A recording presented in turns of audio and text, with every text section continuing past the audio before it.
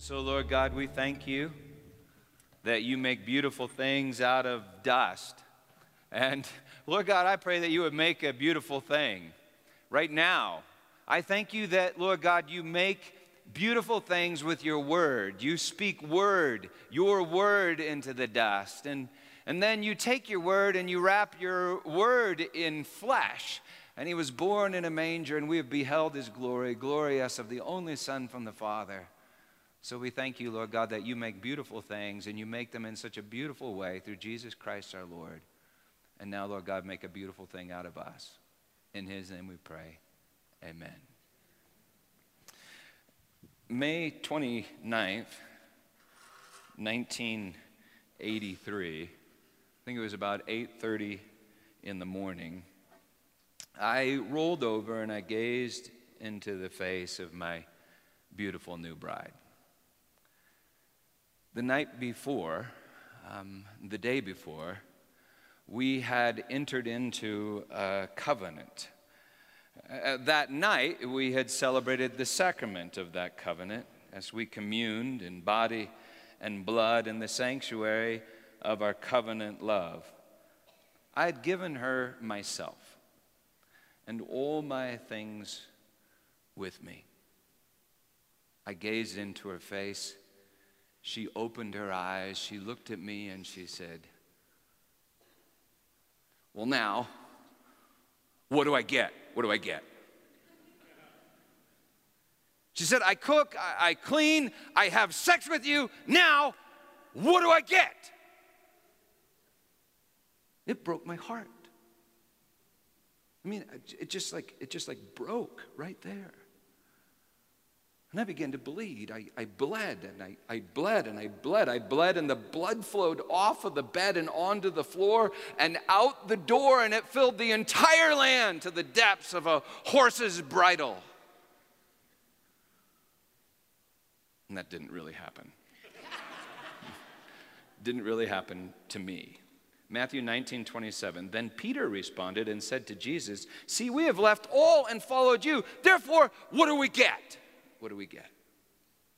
So Jesus said to them, "Assuredly, I say to you that in the regeneration, the palingenesia, it literally means new Genesis, when God makes all things new with his word. In the palingenesia, in the new Genesis, when the Son of Man sits on the throne of his glory, you who have followed me will also sit on 12 thrones, judging the 12 tribes of Israel. And everyone who has left houses or brothers or sisters or father or mother or wife or children or lands for my name's sake shall receive 100-fold and inherit eternal life. But many who are first will be last, and the last first."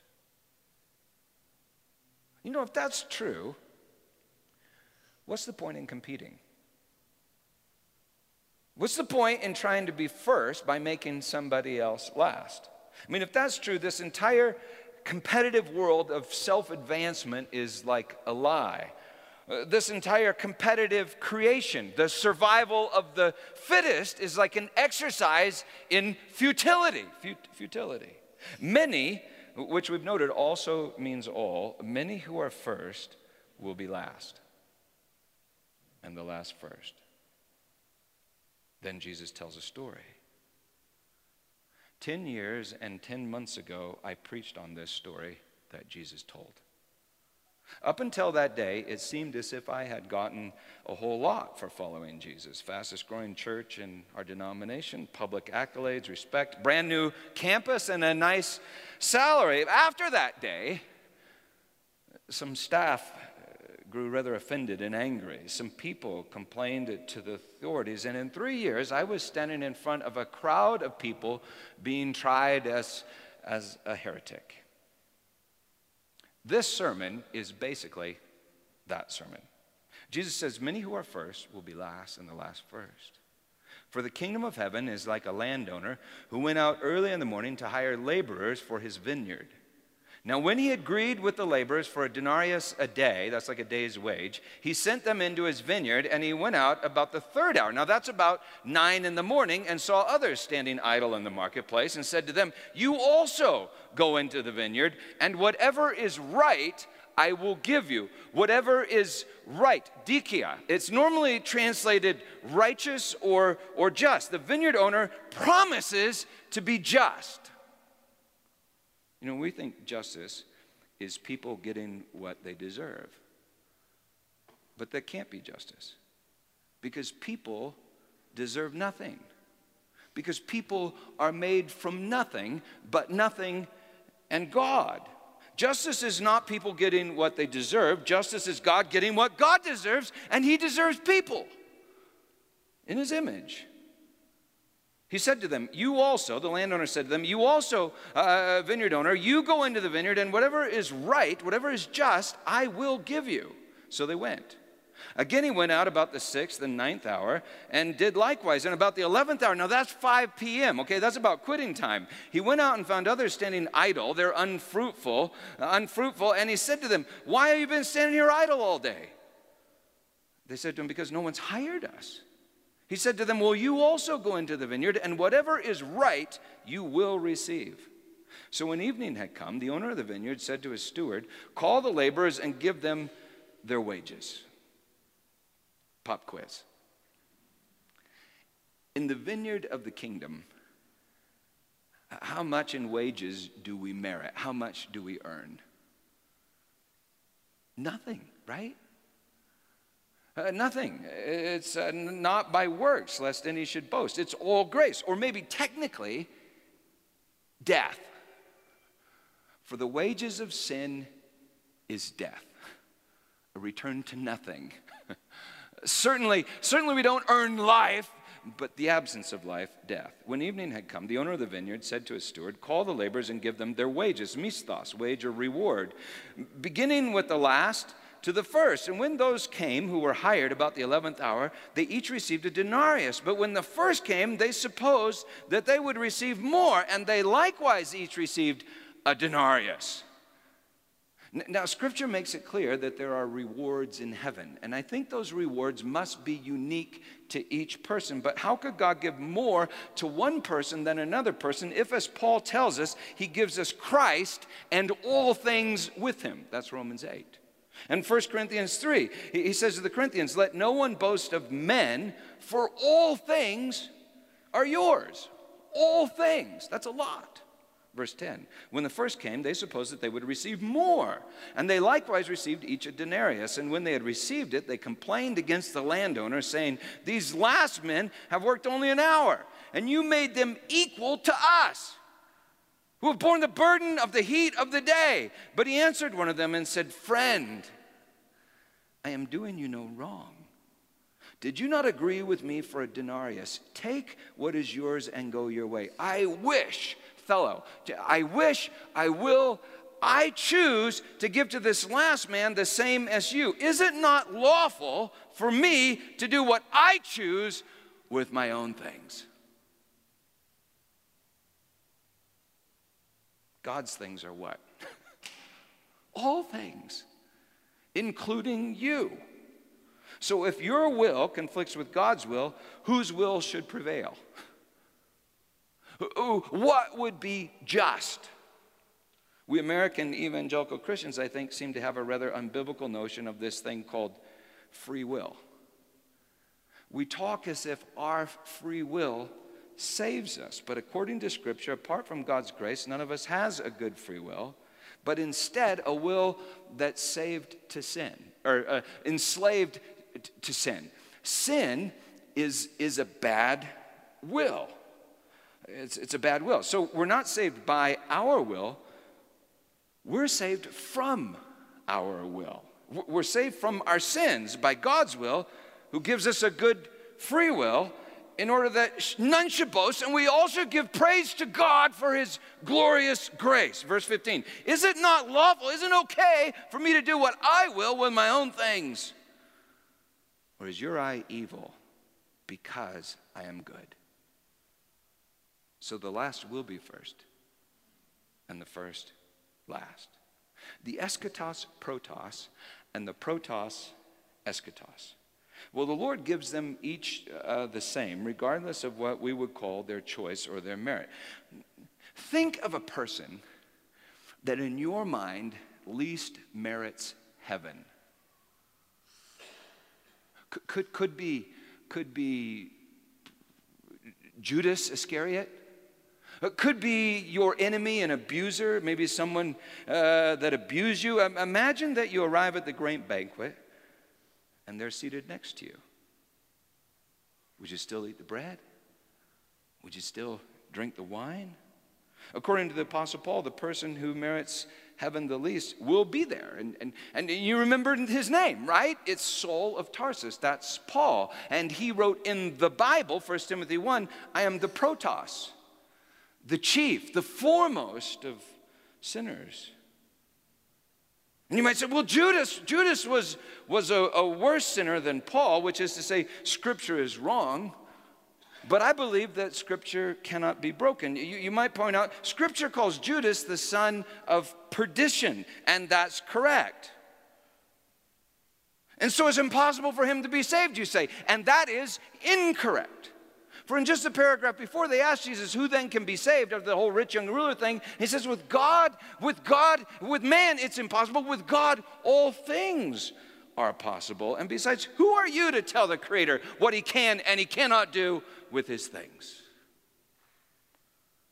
Jesus just looked at the 12, which would have included Judas, and said, assuredly, I say to you all, that in the new Genesis, which must be after perdition and everything's burned up, in the new Genesis, you'll sit on 12 thrones judging Israel. And he was looking at Judas.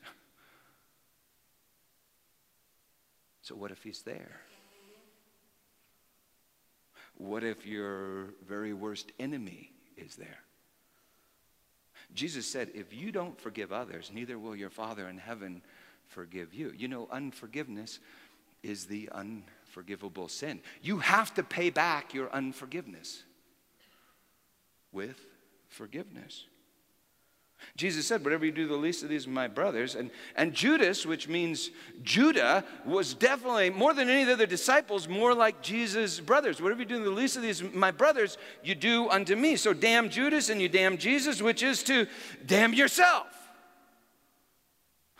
Maybe you say, well, my enemy is not Christ. My enemy. You don't know my enemy. My enemy is not Christ's brother. How do you know that?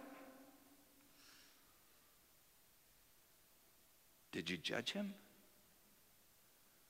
Jesus also said the judgment you pronounce will be the judgment you receive. You know, Jesus said to all that were listening that day in the Sermon on the Mount, pray our Father. He just said that to everyone. Pray our Father. That makes like everybody your brother, your sister. Maybe all are Christ's brothers and sisters, because through him God reconciles to himself all things, making peace by the blood of his cross. Colossians 1:19, and Scripture cannot be broken, said Jesus. For as in Adam all die, so in Christ shall all be made alive. 1 Corinthians 15. Then as one man's trespass led to condemnation for all men, so one man's act of righteousness leads to acquittal and life for all men. For as by one man's disobedience many were made sinners, so by one man's obedience many will be made righteous. Romans 6:18. For to this end we toil and strive. This is why we toil and strive. Because we have our hope set on the living God, who is the Savior of all men, especially of those who believe. 1 Timothy chapter 4. Therefore God has highly exalted him and bestowed on him the name that is above every name, that the name of Jesus, Philippians 2:9, every knee should bow in heaven and on earth and under the earth, and every tongue confess that Jesus Christ is Lord. Every tongue. And no one can say Jesus is Lord except by the Holy Spirit. 1 Corinthians 12. And whoever calls on the name of the Lord shall be saved. Acts chapter 2. And I heard every creature in heaven, on earth, and under the earth, and in the sea, and all that is within them, praising, saying to him who sits on the throne and to the Lamb be blessing and honor and praise and glory forever and ever. Revelations 5. And he who sat upon the throne said, behold, look, I make all things new. And write this down, because these words are trustworthy and true. Revelation 21. And it is acceptable in the sight of God our Savior, who desires all men to be saved and to come to the knowledge of the truth. For there is one God and there is one mediator between God and man, the man Christ Jesus, who gave himself as a ransom for all. 1 Timothy 2. The Lord is not slack concerning his promise, as some would count slackness, but is long-suffering toward us, not willing that any should perish, but that all should reach repentance. 2 Peter 3. Ephesians 1:11, he accomplishes all things according to the counsel of his will. 1 Corinthians 13. Love bears all things, believes all things, hopes all things, endures all things. Love never ends. Love never fails. God is love. And this is love, that God was made manifest among us, that God sent his only Son to the world, that we might live through him. 1 John 4. Romans 11. For God has consigned all men to disobedience, that he may have mercy upon all. Oh, the depth and riches and wisdom and knowledge of God, how unsearchable are his judgments and inscrutable his ways. For who has known the mind of the Lord, or who has been his counselor, or who has given a gift to him, that he might be repaid, like receive a wage? For from him and through him and to him are all things. To him be the glory. Amen. And at this point, 10 years, 10 months ago, I said, Shabbat. Just stop and look at your heart. Look at your heart, because there is one of two emotions right now rising to the surface in your heart, and probably both. In some of you, there's a thrill. This wild, outrageous hope has just been set ablaze. Hope. But in some of you, there's anger. Real anger. Maybe you're thinking of a person and thinking to yourself, I cannot believe that piece of crap gets in. Maybe you're thinking of a group of people, named or unnamed, but to you, they're the last. And they've made you feel like the first. And so you think, I can't believe those SOBs get the same wage as me. You're angry, like Jonah was angry outside the walls of Nineveh when God refused to destroy it. You're angry like the older brother was angry, standing out the field in the outer darkness because his father had thrown a party for his prodigal younger brother. You're angry like the Pharisees were angry when Jesus ate with tax collectors and sinners. You're angry like we're all angry at some point. You're angry and you want to call me a heretic, but this is your problem. All I did was quote scripture. A lot of it. And Jesus said, Scripture cannot be broken. You see, like a God-ordained knucklehead, that's what I said 10 years ago, 10 months ago. And since that time, I think I've preached on almost every passage people quote to say it's impossible for God to save everybody. 10 years ago, I understood it less. That is Hades, Gehenna, the eternal fire, the Genesia. Now I understand it more. I see how it could all be true. But even so, I'm going to say now just what I said then, and that is I'm not called to understand how it all works. I'm called to believe what God says. I'm called to believe and to certainly hope what God hopes. So if believing all is saved is a heresy, well, it's my favorite heresy. And if hoping that none should perish is a heresy, then God is a heretic. For he clearly wills that none should perish. And isn't it lawful for God to do what he wills with his own creation? Within 3 years of speaking those words, I was be public and tried. Some of you were there on the floor of the Presbytery of the West in the Evangelical Presbyterian Church. They ruled that in order to not be defrocked, I had to recant and confess that, number one, there's a group of people impossible to save, and number two, God was pleased to damn the rest of mankind. And by that they meant endless perdition. They judged me. But I think maybe they felt judged by me. I tried not to judge them. And yet the word Jesus spoke did judge them. In fact, the word Jesus spoke is judging us right now. We thought we were judging this parable, right? You preach, you analyze it, you think you're judging it. We thought we were judging the word, and lo and behold, the word of grace is judging us. It cuts. It cuts between two things. Number one, that part of you that's thrilled with grace. That part of you that rejoices at the thought, maybe God gets his wish. Maybe God gets his will. Maybe God gets his choice. Maybe he gets his desire. Maybe love does not fail. Maybe the blood of Christ is that powerful. Maybe God will give me a new heart that wills the good because I want the good, that wills the good and freedom. And maybe God will give everybody else a new heart that wills the good because they want the good and freedom. Maybe God will redeem everyone the way he's redeeming me because I'm the chief of sinners. But now I ain't got nothing against nobody. I hope everybody gets in. The word cuts. It cuts between that, number one, your love of grace, and number two, your anger. Because maybe you don't want everyone to get in. Maybe you don't want everyone to be saved. Maybe you don't want the will of God, which means you don't want the kingdom of God, which means you'll cast yourself right out of the vineyard. You see, if you don't like grace, you can go to hell. I mean, you can go to outer darkness where men weep and gnash their teeth. But you cannot stay there without end. For in the end, that place will be thrown into the lake of fire and burning hot divinity, and death will be no more, and every knee will bow, and every tongue confess, and every person will give glory to the Lord of love for his grace.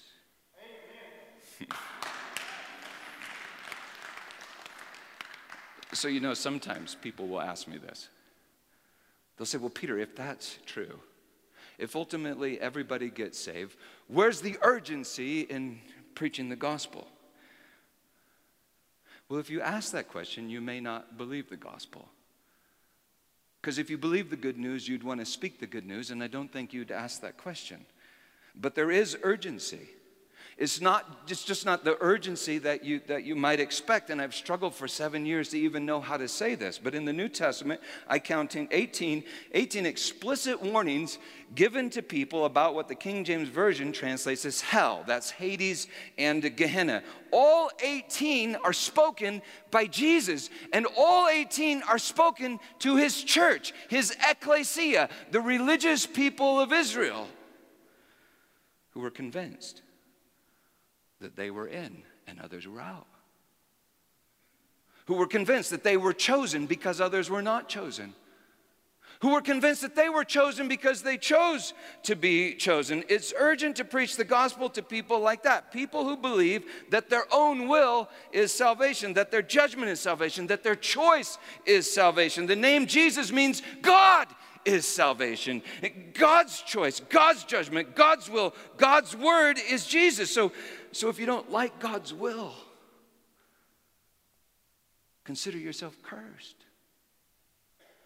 For the wrath of God remains on you. That's what Jesus says in John 3. If you don't like God's word of grace, consider yourself cursed, in which case I suggest you drop to your knees and you beg for mercy, and you will have mercy. But when you receive mercy, you will want mercy for everyone. In this parable, it seems that the only ones on the outside are those that are angry that all are on the inside. That is, that everyone gets a denarius.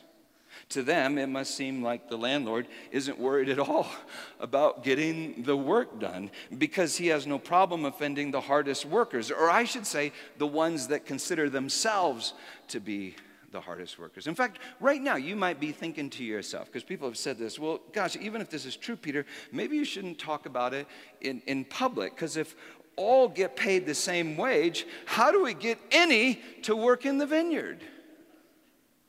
In other words, why work? Why not sin that grace may abound?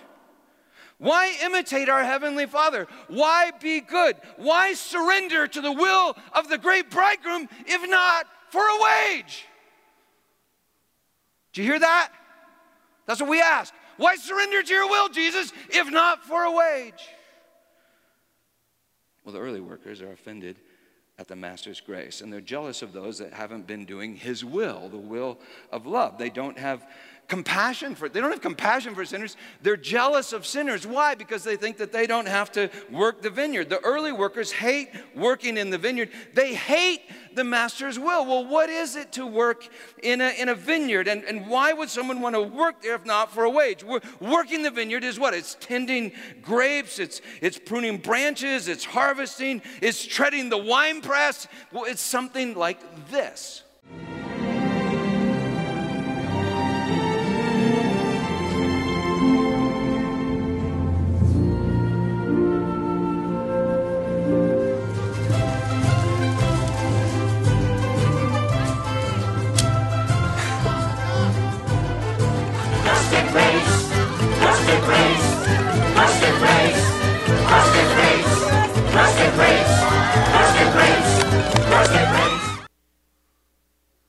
I'd work in that vineyard for free. You might think to yourself, okay, Peter, you're going strong with all those Bible verses and everything, but that's just a silly movie. Okay, Song of Solomon. Remember we talked about this last week. Remember in Parable of the Foolish Virgins in the Holy of Holies, chapter 7, verse 8. The prince speaks. May your breast, it's in the Bible, may your breast be like the clusters of the vine, the fragrance of your breath like apples, and your mouth like the best wine. Then the beloved speaks. May the wine go straight to my lover, flowing gently over lips and teeth. I belong to my lover, and his desire is for me. Come, my lover, let us go to the countryside. Let us spend the night in the villages. Let us go to the vineyards to see if the vines have budded, if their blossoms have opened, if the pomegranates are in bloom. There I will give you my blood. I will give you my love. If you're a student of Scripture, you may remember that the beloved is this servant or slave girl. She's one of the last. She's made to work in the vineyard by her brothers. Probably it's Solomon's vineyard, yet she herself is a vineyard, and she's fallen in love with Solomon and gives him the fruit of her vineyard. At the end, she sings this: Solomon had a vineyard in Baal-Hamon. He let out his vineyard to tenants. Each was to bring for its fruit 1,000 shekels of silver.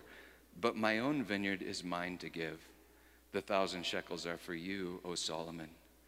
In other words, this fruit is free. You know, Solomon's the son of David. He's a picture of Jesus.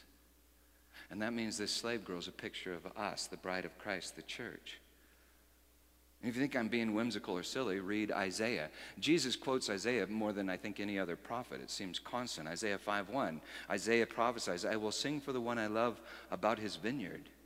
My loved one had a vineyard on a fertile hillside. He dug it up and cleared it of stones and planted it with the choicest vines. He built a watchtower in it and cut out a winepress as well. And Isaiah prophesies these amazing things about this crazy winepress. Verse 7, the vineyard of the Lord Almighty is the house of Israel, and the men of Judah are the garden of his delight. Well, in Isaiah, the Lord looks for good fruit, and he sees only bad. And you may remember as Jesus hung on the cross, they gave him sour wine. That's the accurate translation, and he rejected it. So Isaiah prophesies judgment on the vineyard. In chapter 6, he prophesies that it will be burned right down to the stump. He says the holy seed is the stump. The root of David is the stump. Chapter 7, Isaiah writes, in days to come, Jacob shall take root. Israel shall blossom and put forth shoots and fill the whole world with fruit. This will be the full fruit of the removal of his sin, the fruit of mercy. So Israel is a vineyard. And we are the Israel of God, the church. The kingdom is a vineyard. And the Lord calls us to work in his vineyard. To do his work is to obey his commands and to keep the law. But you know, there are different ways of keeping the law. If you work for a wage, well, then you're a tenant. You're an employee. You're a servant girl, a maid, or a harlot. But if you work for another reason, another logos, you're something else. It's the same work, but an entirely different reality. I kneel before you not as a prince, but as a man in love. But I would feel like a king if you, Daniel de Barbarak, would be my wife.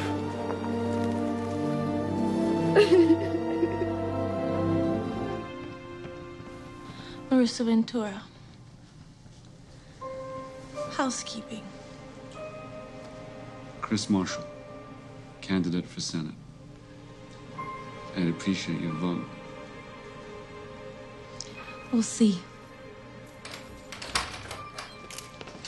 Mr. Marshall, over here! What happened after he climbed up the tower and rescued her? She rescues him right back.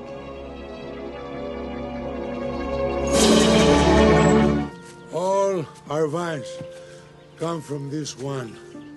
It's not just the root of Las Nubes. It's the root of our lives, of Victoria's life. Now that you are part of all this, part of us, it is the root of your life. You are an orphan no longer. So you see, Cinderella, she does the same work. She still serves. She still serves, but now not as a servant girl or a slave, but as a princess bride. And the maid in Manhattan, she'll still cook and clean for the very same guy. She'll do the very same work, but not for a wage. And now she's no longer a maid, she's a bride. Pretty woman will no longer have sex for a wage. She'll no longer roll over and say, "What do I get?" Same work, but not as a harlot, now as a bride, an entirely different reality. Keanu Reeves plays Paul Sutton in the movie. He's no longer an orphan, for he's part of the root, grafted into the family, just like the prodigal son who returned home. Remember, the love of the father transformed him from an employee into a son. See, I don't think God wants employees. Doesn't need them. He wants sons and daughters. He doesn't want mercenaries. He wants children. He doesn't want slave girls, maids, and harlots. He wants what? He wants a bride.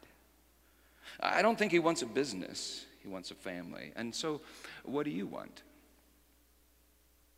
A wage?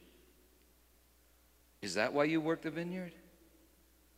You know, if so, maybe you're not really working the vineyard. Do you know what the vineyard is producing? This vineyard bears fruit, and the fruit is grapes. I think they're like grapes of wrath, for the grapes are placed in a winepress, and they're trampled. The grapes are crushed. The blood, they bleed. The blood, that's what they would call it in that day. They bleed, and the blood turns to wine, and that wine must be mercy. Jesus said, "I desire mercy. For I came not to call the righteous, but sinners." And he's quoting Hosea when he says that.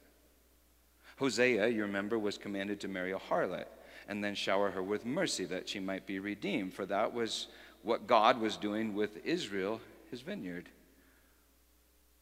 The fruit of the vineyard is mercy, hesed, covenant love. So if the workers serve the vineyard, they will serve its produce.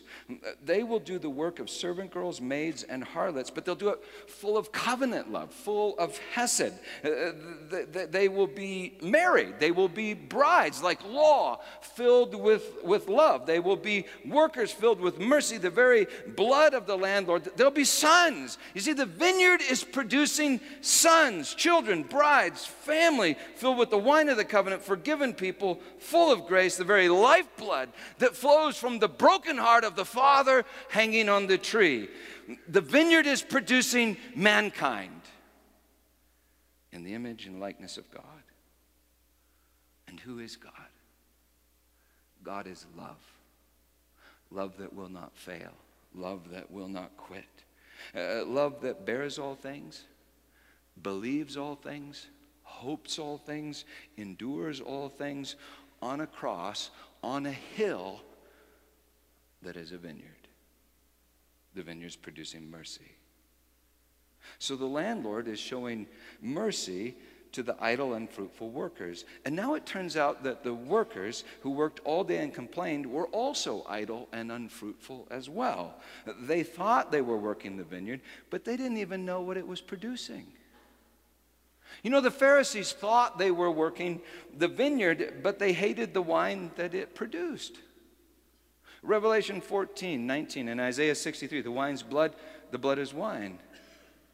It's the grace of God in Christ Jesus our Lord. It's the revelation of love, the revelation of God's judgment, God's decision. The revelation of God's judgment was also the revelation of our bad judgment. And so the Lord says, is your eye evil because I am good? They hate what the vineyard is producing. They hate the will of God. They hate God in the name of God. They weren't working for him, but against him. They weren't working for him. They were working for a wage. They didn't want to be sons, but employees. They didn't want to be family, but tenants. They didn't want to be a bride, but a harlot. So I asked, does the revelation of God's grace through Christ Jesus our Lord make you angry? If so, you probably ought to ask, have I been working for a wage? Am I the bride? Or am I the great harlot? Do I even like God? Let alone love God, the God who is love. And now, if you feel condemned, ask for mercy. And you will have mercy. But when you believe mercy, you will give mercy to all. In other words, you'll work the vineyard. You'll preach the gospel. You know, I try to preach the gospel, but it often hurts a lot. And much of the time, I preach it for a wage. On Monday, June 8th, this last summer, I was having a really hard day. It's been hard, really, for 7 years. But on that day, I just learned how one of my children had suffered for a long while alone. And I felt like a terrible father. And I thought, well, maybe I really shouldn't even be a pastor. And I wanted to quit. Now, this will give you an idea of my deep spirituality and the nature of my secret prayer garden, but I was going to the bathroom. I was going to the bathroom, and I remember I just kept praying, God, you have to speak to me. You have to speak to me. Why won't you speak to me? Will you please just speak to me? Speak to me, God. I sat down on the toilet praying, God, would you please speak to me? I reached down and I picked up this Bible that was lying on the weight scale, and I said, oh, God, would you please speak to me? And the Bible fell open to this passage that I think I've read 2 or 3 times, and my eyes fell on this verse. Please speak to me, please speak to me. Ezekiel 2, verse 1. And he said to me, Son of man, stand upon your feet, and I will speak with you. Now, I didn't stand up on my feet because I was kind of too amazed at what was just happening, and I was taking care of business, okay? Now, remember, many think that the Reformation started with the revelation Martin Luther got on the toilet, so don't knock this. Anyway, he said to me, Son of man, stand up on your feet, and I will speak with you. And when he spoke to me, the Spirit entered into me and set me upon my feet. And I heard him speaking to me, and he said to me, Son of man, I send you to the people of Israel. I think that includes the church. To a nation of rebels who have rebelled against me. They and their fathers have transgressed against me to this very day. The people also are impudent and stubborn. I send you to them, and you shall say to them, Thus says the Lord God, and whether they hear or refuse to hear, for they are a rebellious house, they will know that there has been a prophet among them. And you, Son of man, be not afraid of them, nor be afraid of their words, though briars and thorns are with you, and you sit upon scorpions. Do not be afraid of their words, nor be dismayed at their looks, for they are a rebellious house, and you shall speak my words to them, whether they hear or refuse to hear. And at first I thought, cool. Maybe God does speak to me. And then secondly, I thought, oh crap, they may not hear. In fact, Lord God even says right after this, they won't hear. Well, Ezekiel prophesies that Israel worships idols in secret. Maybe we American evangelical Christians worship an idol in secret, our own will, our own pride. Ezekiel then prophesies that Jerusalem has made herself a harlot. He also prophesies that all Israel must be destroyed. He then prophesies that all Israel be raised from their graves, and he will lead them into the land, take out their heart of stone, replace it with a heart of flesh, his very own spirit, his very own good, free will. Well, anyway, I thought, number one, cool. Number two, I thought, crap, they won't hear. But then number three, I thought, hey, wait. Somebody does finally hear. Someone does overhear. 2,500 years later, I hear sitting on the toilet. And 2,500 years later, you hear sitting in this building. Actually, the sanctuary has heard and does hear like a remnant. And I cannot thank God enough for all of you. I cannot thank him enough for you. And I believe that not just me, but we are called to preach grace to the church. See, I think we're supposed to preach from Scripture. Now, if I was just talking to people on the streets, I wouldn't first go to Scripture because they don't believe it. But I think we're called to preach from Scripture, and I don't know if the American evangelical church will hear for maybe a generation or two. I don't know if they'll hear, but I pray that the world will overhear and think to themselves, wow, maybe God is better than I thought. Maybe the love of Jesus is deeper than I know. Maybe the Spirit really is everywhere, working the wonders of mercy. I think I'd like to work in that vineyard. Well, as I was saying, at the start of the parable, no one works the vineyard, yet all receive mercy. It's just some that they don't enjoy the mercy. Some are burned by the mercy. They don't enjoy it. They're burned by it because they think they deserve a wage. But they all receive mercy that they might be merciful. The whole time that they were working the vineyard, the landlord was working them. Do you know he's working us? Because we're his vineyard.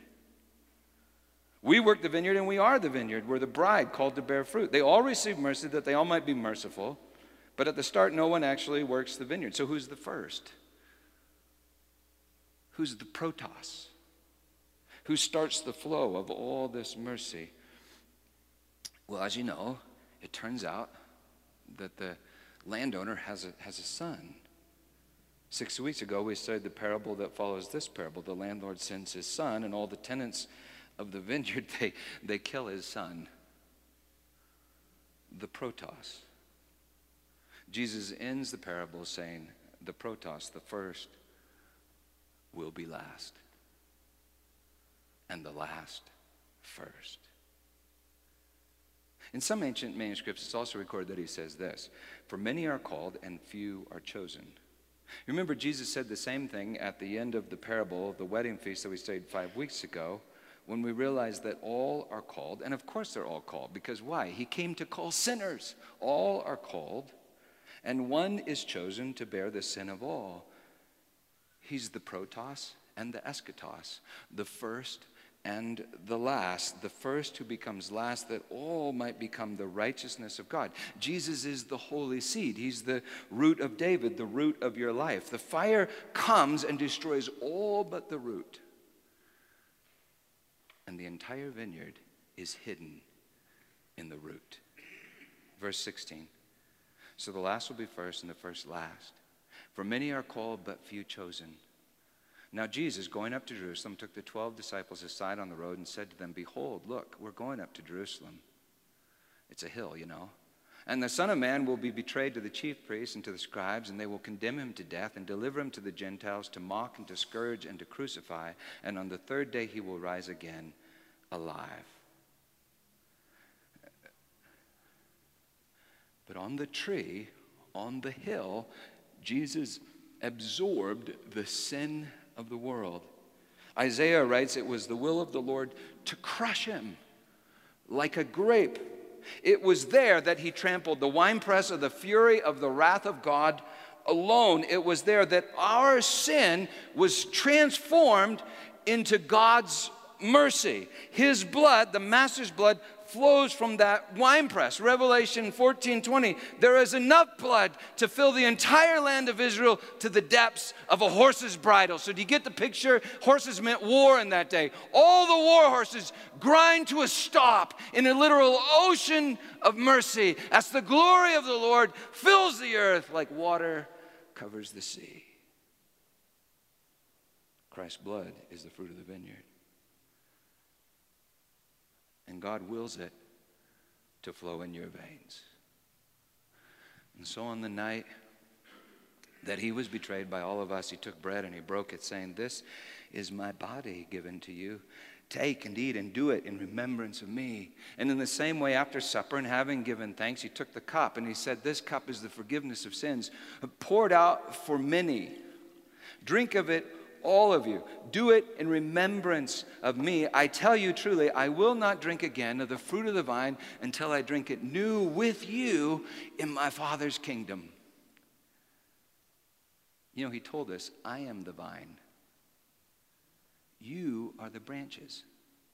Abide in me and I in you, because he who abides in me, he it is who bears much fruit. For apart from me, you can do nothing. And so come to the banquet, drink the wine, eat the bread, believe the gospel, and we'll preach the gospel. Amen? Darkness. Sit down for just a second. I apologize because I already preached too long, but at the end of that movie, A Walk in the Clouds, Keanu Reeves, the Paul guy, he's fallen in love with this girl in the vineyard who's been working the vineyard. But due to a lack of mercy, a fight and a fall, a fire breaks out in the vineyard. The whole vineyard burns. And it appears that all is lost until Keanu Reeves, this Paul guy, climbs the hill. And I think I heard somewhere it's called Zion's Hill. He climbs to the top of the hill and he pulls up the stump, the root of the original vine, the root of the vineyard. He brings it to the landlord, thinking it's dead, and this happens. It's alive. It's alive. Las nubes lives.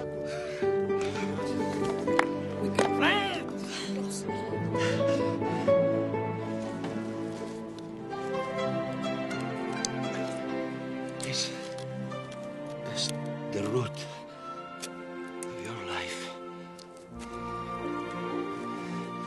Root of your family. You are bound to this land and to this family by commitment, by honor, and by love. Plant it. It will grow. 10 years, 10 months ago, that's how I ended the sermon. Plant it. It will grow. But I didn't think there had to be a fire first. And so this morning I'm like, it's alive, it's alive. But I think the fire was necessary. Maybe to burn away all my unforgiveness toward those that are unforgiving. Because you see, I'm an early worker. And grace offends me. I'm sure it was necessary to burn away my faith in Peter is salvation, so that I could see God is salvation. For the whole world, I think it's necessary to burn us right down to the root, to the stump. And his name is Jesus, and he will grow.